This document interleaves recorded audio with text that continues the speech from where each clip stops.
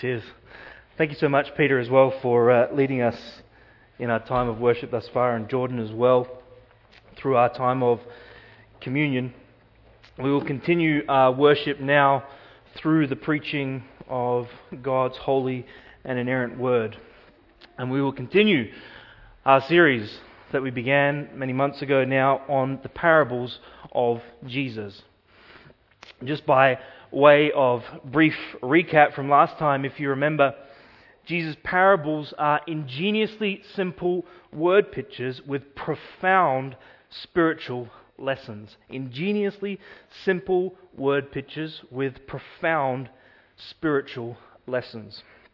The word parable is where we, or the word parable is is a word picture that demonstrates truth. Para, where we get the word parallel from, that's what I was trying to say, means to lay alongside of. So a parable is a story laid alongside truth. Jesus spoke in normal sermonic exhortation, as we know, for the first 2 years of his ministry. But on that day in Matthew 13, he changed his teaching style to that of the parables. This was not to make his teaching easier or more palatable as some would believe, but rather it was primarily out of judgment. The parables have a primary role of judgment for unbelievers, those who spurn God's offer of salvation. They are not meant to be clear. They are meant to hide the truth in riddles.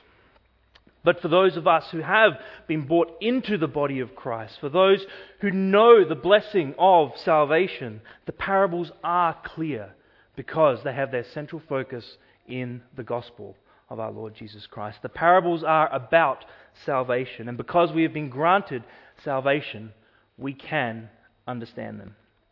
And today's parables are certainly no less. This morning we have 3 to look at. We are looking at the parable of the 2 servants, the parable of the 10 bridesmaids, and the parable of the talents. These parables are familiar to many of us, many of us learning them in our Sunday school classes when we were much younger. And although they have very different storylines, Matthew writes them together here because they all bring out one simple point. Are we being faithful in light of Christ's return? Are you and I walking faithfully as we await the return of our Lord and Saviour Jesus Christ? Chapters 24 and 25 of the book of Matthew is where these 3 parables are found. So if you could please open up with me there. This portion of Scripture is otherwise known as the Olivet Discourse. And it's essentially Matthew's closing to the teaching ministry of Jesus right before his arrest and his crucifixion. And he's sitting on the Mount of Olives with his disciples, and he's speaking to them, answering their questions. They asked him in verse 3 of chapter 24, "When will these things happen, and what will be the sign of the coming and of the end of the age?" Jesus is patiently answering their questions. But sadly, this discourse as a whole contains some of the most widely abused verses in all of Scripture. Verses like verse 6, for example, "You are going to hear about wars and rumors of wars." Verse 7, "Nation will rise up against nation, kingdom against kingdom. There will be famines, earthquakes in various places." People will spend hours searching the internet for this stuff, for the wars and the rumors of wars, and they never seem to fail to find fresh reports that seem to fit these passages. Some would abuse these passages by saying there is some extended code here that gives a hidden answer to the disciples' question. There seems to be no end of theories, people trying to work out when Christ will return. Every few years there is another false prophet who says he's figured it all out when the Lord will return, and he stands up to be able to tell everyone about that. But Jesus here, in this whole discourse, emphatically denies even the slightest possibility of someone knowing when He will return. Verse 36, not even the angels know, but my Father only. He makes this point again and again in this discourse. Verse 42, you do not know the hour your Lord is coming. Verse 44, the Son of Man is coming at an hour that you do not expect. The Master will come on a day when the servant is not looking for him. Verse 50, verse 13 of 25, you know neither the day nor the hour in which the Son of Man is coming. No one knows. The three parables that we will be looking at this morning all stress the same thing, the impossibility of knowing the day or the hour when Christ shall return. So in other words, Jesus here, He is deliberately and purposefully leaving the disciples' question of when will this happen unanswered. He's leaving no room for speculation or melodrama or sensationalism. And on top of this, Jesus tells His disciples in verse 6, see that you are not troubled. So clearly, Jesus is not giving us a way to figure out when to look for His return, nor is He trying to frighten us with the events of the coming tribulation. All He is trying to do here is urge His disciples to remain faithful until He returns again. Rather than answering their questions about His return, He gives three parables to cover every single possibility. So let me ask again, pending the Lord's return, are you walking faithfully, waiting for His arrival? Are you living your life ever aware that at any moment the Lord could return? How do you want to be found when the Lord returns? A faithful servant or a willing unbeliever? We'll pick up in Matthew chapter 24, reading from verse 45 together.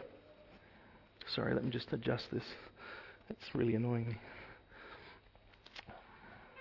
Verse 45 of 24. Who then is the faithful and sensible slave whom his master put in charge of his household to give them their food at the proper time? Blessed is that slave whom his master finds so doing when he comes. Truly I say to you that he will put him in charge of all his possessions.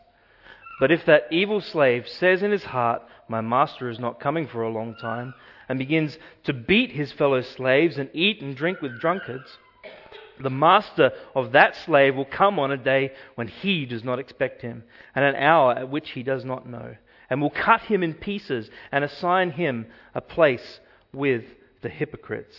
In that place there will be a weeping and gnashing of teeth. First up in this trio of parables is a story that contrasts two servants, a faithful and an unfaithful servant. The scene is set when the master is called away for a season and he leaves his possessions or his estate to two different kinds of people. The faithful servant, as we see in this parable, when the master is gone, he immediately jumps into action. He understands that with the master away, his responsibilities only would be increased. He needed to work harder and more diligently than ever before. And he did so, why? Because he knew that one day he would have to give an account. The day that the master returned, he would be called into question all that he had done and all that he had achieved. When that day came, he wanted to be found ready. Whether the master returned early or late, he wanted to be found faithfully fulfilling his duties. The other servant, comparatively, saw the master's absence as an opportunity to let loose. The master away, the boys will play, and that's exactly what he did. Instead of increasing his work to ensure things kept running, he threw off all constraint and avoided every responsibility that he was given. He did whatever his heart so desired, all because there was no one watching and there was no accountability. And when the master does return, the outcomes are completely different. A faithful servant is rewarded here beyond expectation. His hard work has paid off, not because he was seeking reward, but rather because he was working for the master. He wanted to please the master. Immediately he is promoted to the highest authority and honor. He's given privileges that mirror the master's entitlements himself. Thinking about this reward, this picture here is of what every true believer will receive that day. This eternal reward is for all who are faithful in Christ. One day we will reign with Christ. Romans 8:17 says, "We will be heirs of God and fellow heirs with Christ, if indeed we suffered together with Him, so that we might be glorified together with Him." Our place in heaven will be a position of inconceivable honor and reward, and we will sit with Christ on His throne. This is the reward that we have to look forward to, all who remain faithful in Christ. By contrast, the evil servant, he represents the self-deluded unbeliever who has merely identified with the church. He pretends to be serving the master, but in reality, he has no love for the master. He has no interest other than serving himself, other than merely enjoying a few of the temporal blessings of being in the fold. And this guy definitely does not look forward to the return of the master. He's deluded almost about the return of the master. He says, verse 48, "My master is delaying his coming. He will not be back anytime soon." His lack of faith here emboldens his evil conduct. As we know, the master does return, and quite suddenly and sooner than expected. And the evil servant, when he does return, is instantly exposed for what he is. He is a pretender. And the punishment for him is as severe as it was lavish for the faithful servant. He is cut in two, verse 51 tells us. So he's clearly dead. But then further still, his portion or his lot in the afterlife, if you like, is appointed with the hypocrites, in a place where there will be a weeping and a gnashing of teeth. This expression, the weeping and gnashing of teeth, that would have been familiar to Christ's disciples. Jesus had used it many times before to describe the endless sorrow and the agonizing regret of souls in hell. And that's the same meaning that we have here as well. He is going to that place because he was ignorant about his master's return. John 3:18 tells us, "The one who does not believe has already been judged, because he has not believed in the name of the one and only Son of God." What a grave sin it is to scoff at the return of Christ. The same grace that saves us teaches us that we should live self-controlled, righteously, godly in the present age, looking forward to the blessed hope of our Lord and Saviour, Jesus Christ. Titus 2 chapter 12. We must remain faithful because the return of Christ is imminent. It could happen at any time. And that is a lesson that is underscored in this parable. Nothing stands in the way of our Lord's imminent return. And we are taught repeatedly in Scripture, be ready. We are to be like the wise servant here, doing the master's work, being obedient, being loyal, and being prepared for his coming. The second parable this morning for us to look at is that of the 10 bridesmaids or the 10 virgins, depending on what version of the Scriptures you might have. We pick up in Matthew 25. By the way, as well, verses and chapters, they weren't added until the 13th century, for convenience sake, really. So this should be read as a whole. It can be quite easy some nights when you're reading the Scriptures just to finish at the end of a chapter, but ideally this is designed to be read as a whole story. These two parables, they go hand in hand, emphasizing different aspects of one key lesson. So let's pick up in verse 1 of chapter 25. The kingdom of heaven will be comparable to 10 virgins who took their lamps and went out to meet the bridegroom. 5 of them were foolish, and 5 were prudent. For the foolish took their lamps, and they took no oil with them. But the prudent took oil in flasks along with their lamps. Now while the bridegroom was delaying, they all got drowsy and began to sleep. But at midnight there was a shout, "Behold, the bridegroom! Come out to meet him!" And all of those virgins rose and trimmed their lamps. The foolish said to the prudent, "Give us some of your oil, for our lamps are going out." But the prudent answered, "No, there will not be enough for us and you too.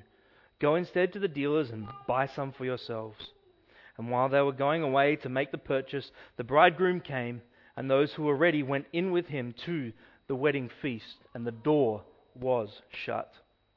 Later the other virgins also came, saying, "Lord, Lord, open up for us." But he answered, "Truly, truly, I say to you, I do not know you. Be on alert then, for you do not know the hour nor the day." Where the parable of the 2 servants makes the point that Christ's return is imminent and we should assume that he will not delay his coming, this parable simply flips that point around. Be ready for his return at any time also means that we must not be caught off guard if Christ does delay. True readiness requires a balance in our expectation about the return of Christ. The form of this world is passing away. Our salvation is nearer now than when we first believed. The end of all things is at hand. The return of Christ is fast approaching, and nothing stands in his way. And it's crucial that we should be ready should he return today. But our ignorance about the timing of Christ's return has another implication as well. We need to remain patient. We need to remain diligent and faithful, no matter how long the Lord may seem to delay his return. Time is short, as we all know and have experienced, but as 2 Peter 3 tells us, one day with the Lord is 1,000 years, and 1,000 years like one day. We must be ready whether the Lord returns today or whether he waits another 1,000 years. And while we wait, we must stay faithful to our responsibilities. That's what true faithfulness looks like, waiting whether he returns now or whether he delays. In order to illustrate this point about not being caught off guard should he delay his return, Jesus tells us the story of 10 bridesmaids at a wedding feast. Now, traditionally in Jewish weddings, the bridesmaids would all be unmarried. That's where we get the title of the 10 virgins from, depending on what version of Scripture you have. And this wedding that we have described for us here is quite large. 10 bridesmaids is large even in today's standards. So this would have been a grand wedding feast that Jesus is describing here. And the process of engagement and marriage in first century Jewish culture was made up of 3 phases. The first phase was the promise of marriage, and an arrangement would normally be made between the 2 sets of parents. A payment would be made from the bridegroom father to the father of the bride, and that would seal the arrangement. The second phase was the betrothal, where there would be a public exchange of vows and of gifts between the couple. The couple still lived apart, and the marriage wasn't consummated until phase 3, which was the wedding feast. And this could happen up to a year after the betrothal and the celebration. And a celebration would take place that would last for several days. The parable here is describing day 1 of that wedding feast. The bridegroom would arrive, and this would begin the festivities. The bridesmaids, they would come out to meet him, and they would escort him through the streets of the town or the village to the location where the feast would take place. And they would do this with their oil-filled lamps or with their torches. This was the one main responsibility of the bridesmaids. Have your lamps ready to go so you could escort the groom. Normally all this would start around sunset so that people who were traveling could come and be there for the feast. But in this wedding, Something happened to the groom and he was delayed. Not told why, but when he finally arrived, he was pretty keen to get things going, and he did not want to wait another minute to get things started. All the guests, they had stayed, and everyone was ready except the 5 foolish bridesmaids who had left to buy more oil. You can understand the frustration of the groom at that time. The bridesmaids, they had one job to do: keep your lamps burning. Bring enough oil to be prepared for any delay. When the groom comes, they wake from their slumber and they have to go buy more oil. And being midnight, I'm sure that would have been pretty difficult back then, as they didn't have an on the run just down the road or anything like that. Verse 10, those who were ready went in and the door was shut. The foolish 5, upon their return, they begged to be let in. They begged the groom. But the groom, he was resolute. And see what he has to say. It's chilling what he has to say. Truly I say to you, I do not know you. You had ample opportunity. You had sufficient time, more time than expected, and you still were not prepared for my coming. I do not know you. These words echo what Jesus will say at the final judgment. Matthew 7, verse 23. I never knew you. Depart from me, you who practice lawlessness. That know that Jesus is talking about, I never knew you. I don't know you here. It's not just an awareness or a recognition, but rather an intimate knowledge. In the same way that Adam knew Eve, it is an intimate knowledge. The same is said in Luke chapter 13, verse 24. Strive to enter through the narrow door. For many, I tell you, will seek to enter, and they will not be able. Same ideas again. The point of this parable is very simple. Christ here is illustrated as the bridegroom. He may arrive later than we expect, but we must be prepared for that possibility. For us, that means remaining awake, staying at the watch, no matter how late the hour is when He returns. Thinking about this as time goes on and the arrival grows closer, the need for watchfulness increases, not the other way around. As time goes on, there is no room for slacking off. The only time we can prepare for Christ's return is now. Because when He returns, His arrival will signal the end of all such opportunities. Those not ready as the 5 foolish bridesmaids here will be completely and permanently shut out. Be as the 5 prudent bridesmaids, ready, waiting, expecting, despite the groom's delay. Thirdly, this morning, we'll have a look at the final parable in this trio, the parable of the talents. The parable of the 2 servants, a lesson about expectantly watching for Christ's return. The parable of the 10 bridesmaids, patiently waiting for Christ's return. And now the parable of the talents is a reminder that we must keep diligently working while we wait and look for Him. If we want to be faithful believers, then we must continue to work and plan with an eye on the future. Careful planning for the future isn't a contradiction to living by faith. Failure to plan for the future, that's not faith at all. That's foolishness. As Christ Himself said in Luke 14, verse 28, for which one of you, when he wants to build a tower, does not first sit down and calculate the cost to see if he has enough to complete it? He has an eye on the future. The parable of the talents commends faithful work and prudent planning. In this parable, a rich man, he travels to some faraway place and he appoints 3 servants as managers of his, or specific allotments of his wealth until he returns. 2 of the men put his money to work and were able to double their portions. The third buries his treasure and gains nothing for the master. Let's pick up in verse 14 of Matthew chapter 25. For it is just like a man about to go on a journey, who called his own slaves and entrusted his possessions to them. To one he gave 5 talents, to another 2, and another 1, each according to his own ability. And he went on his journey. Immediately the one who had received 5 talents went and traded with them, and gained 5 more talents. In the same manner the one who had received the 2 talents gained 2 more. But he who had received the 1 talent went away and dug a hole in the ground and hid his master's money. Well, after a long time, the master of those slaves came and settled accounts with them.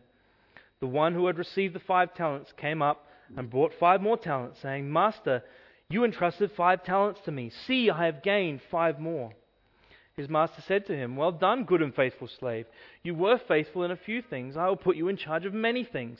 Enter into the joy of your master. Verse 22. And the one who had received 2 talents came up and said, Master, you entrusted 2 talents to me. See, I have gained 2 more. His master said to him, Well done, good and faithful slave.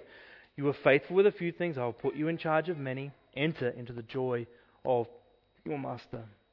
And the one who had received 1 talent came up and said, Master, I knew you to be a hard man, reaping where you did not sow, gathering where you scattered no seed, and I was afraid. And I went away and I hid your talent in the ground. See, what you have is yours. But his master answered and said to him, You wicked, lazy slave, you knew that I reap where I did not sow, and gather where I scattered no seed. Then you ought to have put my money in the bank, and on my arrival I would have received my money back with interest. Therefore, take away the talent from him and give it to the one who has 10 talents. For everyone who has more, more shall be given, and he will have an abundance. But for the one who does not have, even what he does have shall be taken away. Throw out the worthless slave into the outer darkness. In that place there will be a weeping and a gnashing of teeth. This parable is a pointed reminder that while we wait for the Lord, we must be prepared by faithfully working for the Master. The 2 previous parables showed us that expectation must be tempered with patience. But this parable reminds us that whether Christ should return early or late, we must be busy for him.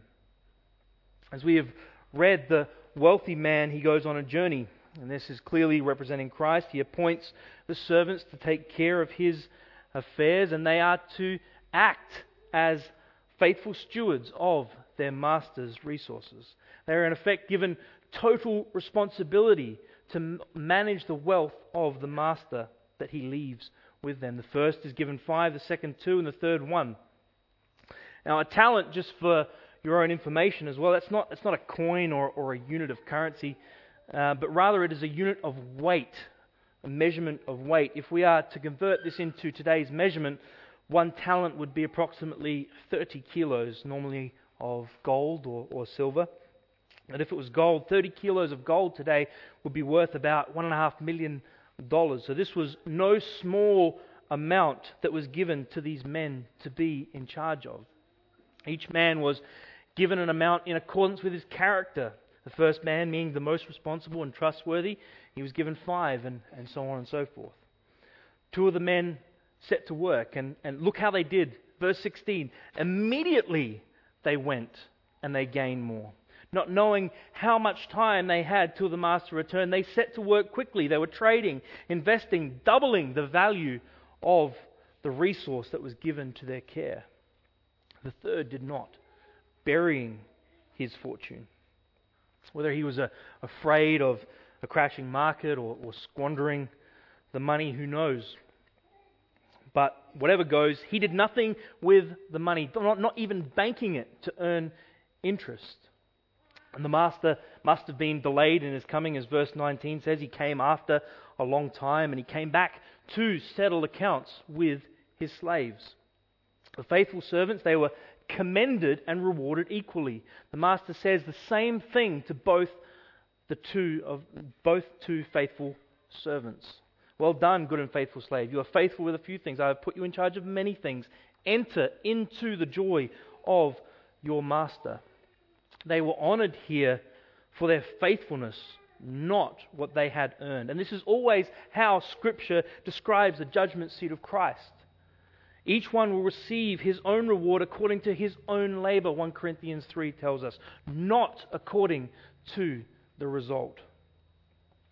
The master's response here shows him to be gracious and generous, rewarding the faithful men with greater authority and a place of joy. This reward, again, clearly a picture of heaven for the faithful. Heaven is not a place of boredom or inactivity, but rather it is filled with exaltation and honor, the greatest joy possible, because we will be with Christ himself. The unfaithful servant is dealt with very differently. See how initially here he tries to deflect the judgment? He says he was afraid because of the master's reputation. It was one of ruthlessness and being a demanding, unethical man. Of course, this was false, but even if it had been true, as the master points out, the worst thing that he could have done was bury the talent and gain nothing. The problem was never the master, but rather the wickedness of the lazy slave. He is clearly, again, a picture of an unbeliever. And the third servant is put into the same category as the unfaithful servant and the 5 bridesmaids. It is yet another example of carelessness, of arrogance, of disobedience to the master. Self-willed. He is self-willed in his behavior and unfaithful in every moral duty. The rest of the story ends much like the previous 2 parables. He is caught unprepared. His unfaithfulness is exposed, and his punishment is severe. These 3 parables, they form a great exhortation about how we ought to think about the Lord's return. The first parable highlighting the folly of thinking that the Lord will not return soon, that we must be expectantly waiting for the Lord's return. Second parable highlights the folly of assuming that he will come sooner rather than later. So we must be patiently waiting for him. And the third parable highlights the importance of remaining faithful and diligently working regardless of when Christ returns. As we close off this morning, I just want to mention a few things for us to take away that we see in all of these parables. Firstly, the Lord's return is absolutely inevitable. It is going to happen one way or another. All 3 of these parables and the remainder of Scripture, for that fact, leaves no room for argument. The first coming was a historical event, as Jordan reminded us this morning. The second will be also. There will come a day when he will come like a thief in the night, and Christ will return. And when he does, he will bring judgment. Second, this parable exhorts us to be ready, to be watchful, to be waiting, to be found busy. All 3 speak of the need to be faithful as we await the return. So we ask the question, what does faithfulness look like? What does readiness look like? What does it mean to be prepared as we wait for Christ's return? And that got me thinking, and I was able to come up with these 3 areas that I believe cover all areas of our Christian walk. First area is personal holiness. This is our own personal walk with the Lord. Are we walking in godliness? Are we daily putting off sin and putting on righteousness? Are we much in the Word? Are we reading? Are we studying the Scriptures? To grow in godliness, we must be much in the Word of God. If you have not had a chance already, I would encourage you to please read today's bulletin article. What goes in is what comes out. Faithfulness is being much in God's Word. Also, praying in your personal holiness. Do you spend time with the Lord each day in prayer, confessing, asking, seeking, praising God for who He is? Are you men leading your families in godliness and women faithfully following your husbands? Second category, public perception. Do others know that you are a believer? At your workplace or at your family gatherings, does everyone know what you believe in and what you stand for? When was the last time you actually witnessed to someone and told them about the gospel? Not just inviting them along to church, but actually telling them about Christ. And thirdly, what does faithfulness look like in relation to our body life or our participation in the body? How do you serve the Lord in this assembly? Not just serving, but how are you ministering to the Lord in this assembly?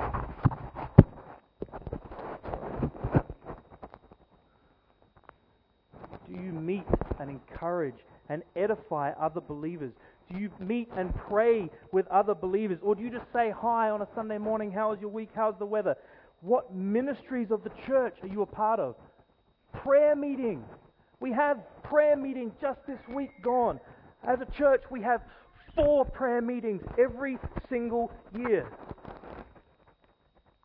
Wednesday night, we have 60 to 70 people here Sunday after Sunday. Wednesday night, we had 16 people, half of which were our elderly folk who have every reason not to be able to come. Faithfulness is prioritizing the church, prioritizing home groups, prioritizing prayer meetings. Church comes first, not family, not friends. Church is our priority.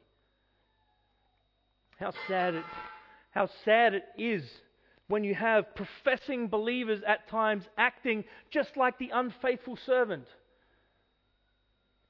It should not be so amongst us believers. Third and finally this morning, all 3 of these parables contrast only 2 things, 2 groups. There is faithfulness and unbelief. There is wisdom and folly, readiness and apathy, saved and unsaved. There are always 2 groups, so this leaves no room for the half-hearted, carnal, lukewarm Christian. There is no room for someone with a foot in both camps, no room for someone wanting the benefits but without belief. In Christ's own words, he who is not with me is against me, and he who does not gather with me is scattered abroad. A person who has no true belief will have no real expectation of Christ's return, no eagerness to meet him, no love for his appearing. The result will be the same as it was for the unfaithful in these parables. A place with the hypocrites, in a place where there will be weeping and gnashing of teeth. Nowhere in these parables is there a third group of less faithful. It is salvation or unbelief. So which camp are you in this morning, can I ask? For those of us who believe, how beautiful is the saving grace of God, this grace that has drawn us out of darkness and into His marvelous light, the grace that has taken away our sins and robed us in Christ's own righteousness. Because of His saving grace that we did not deserve, we can look forward to the blessed return of our Lord and Savior Jesus Christ, ushering us into the next age. May we all be expectantly watching, patiently waiting, and faithfully working as we await the return of Christ. Let us pray.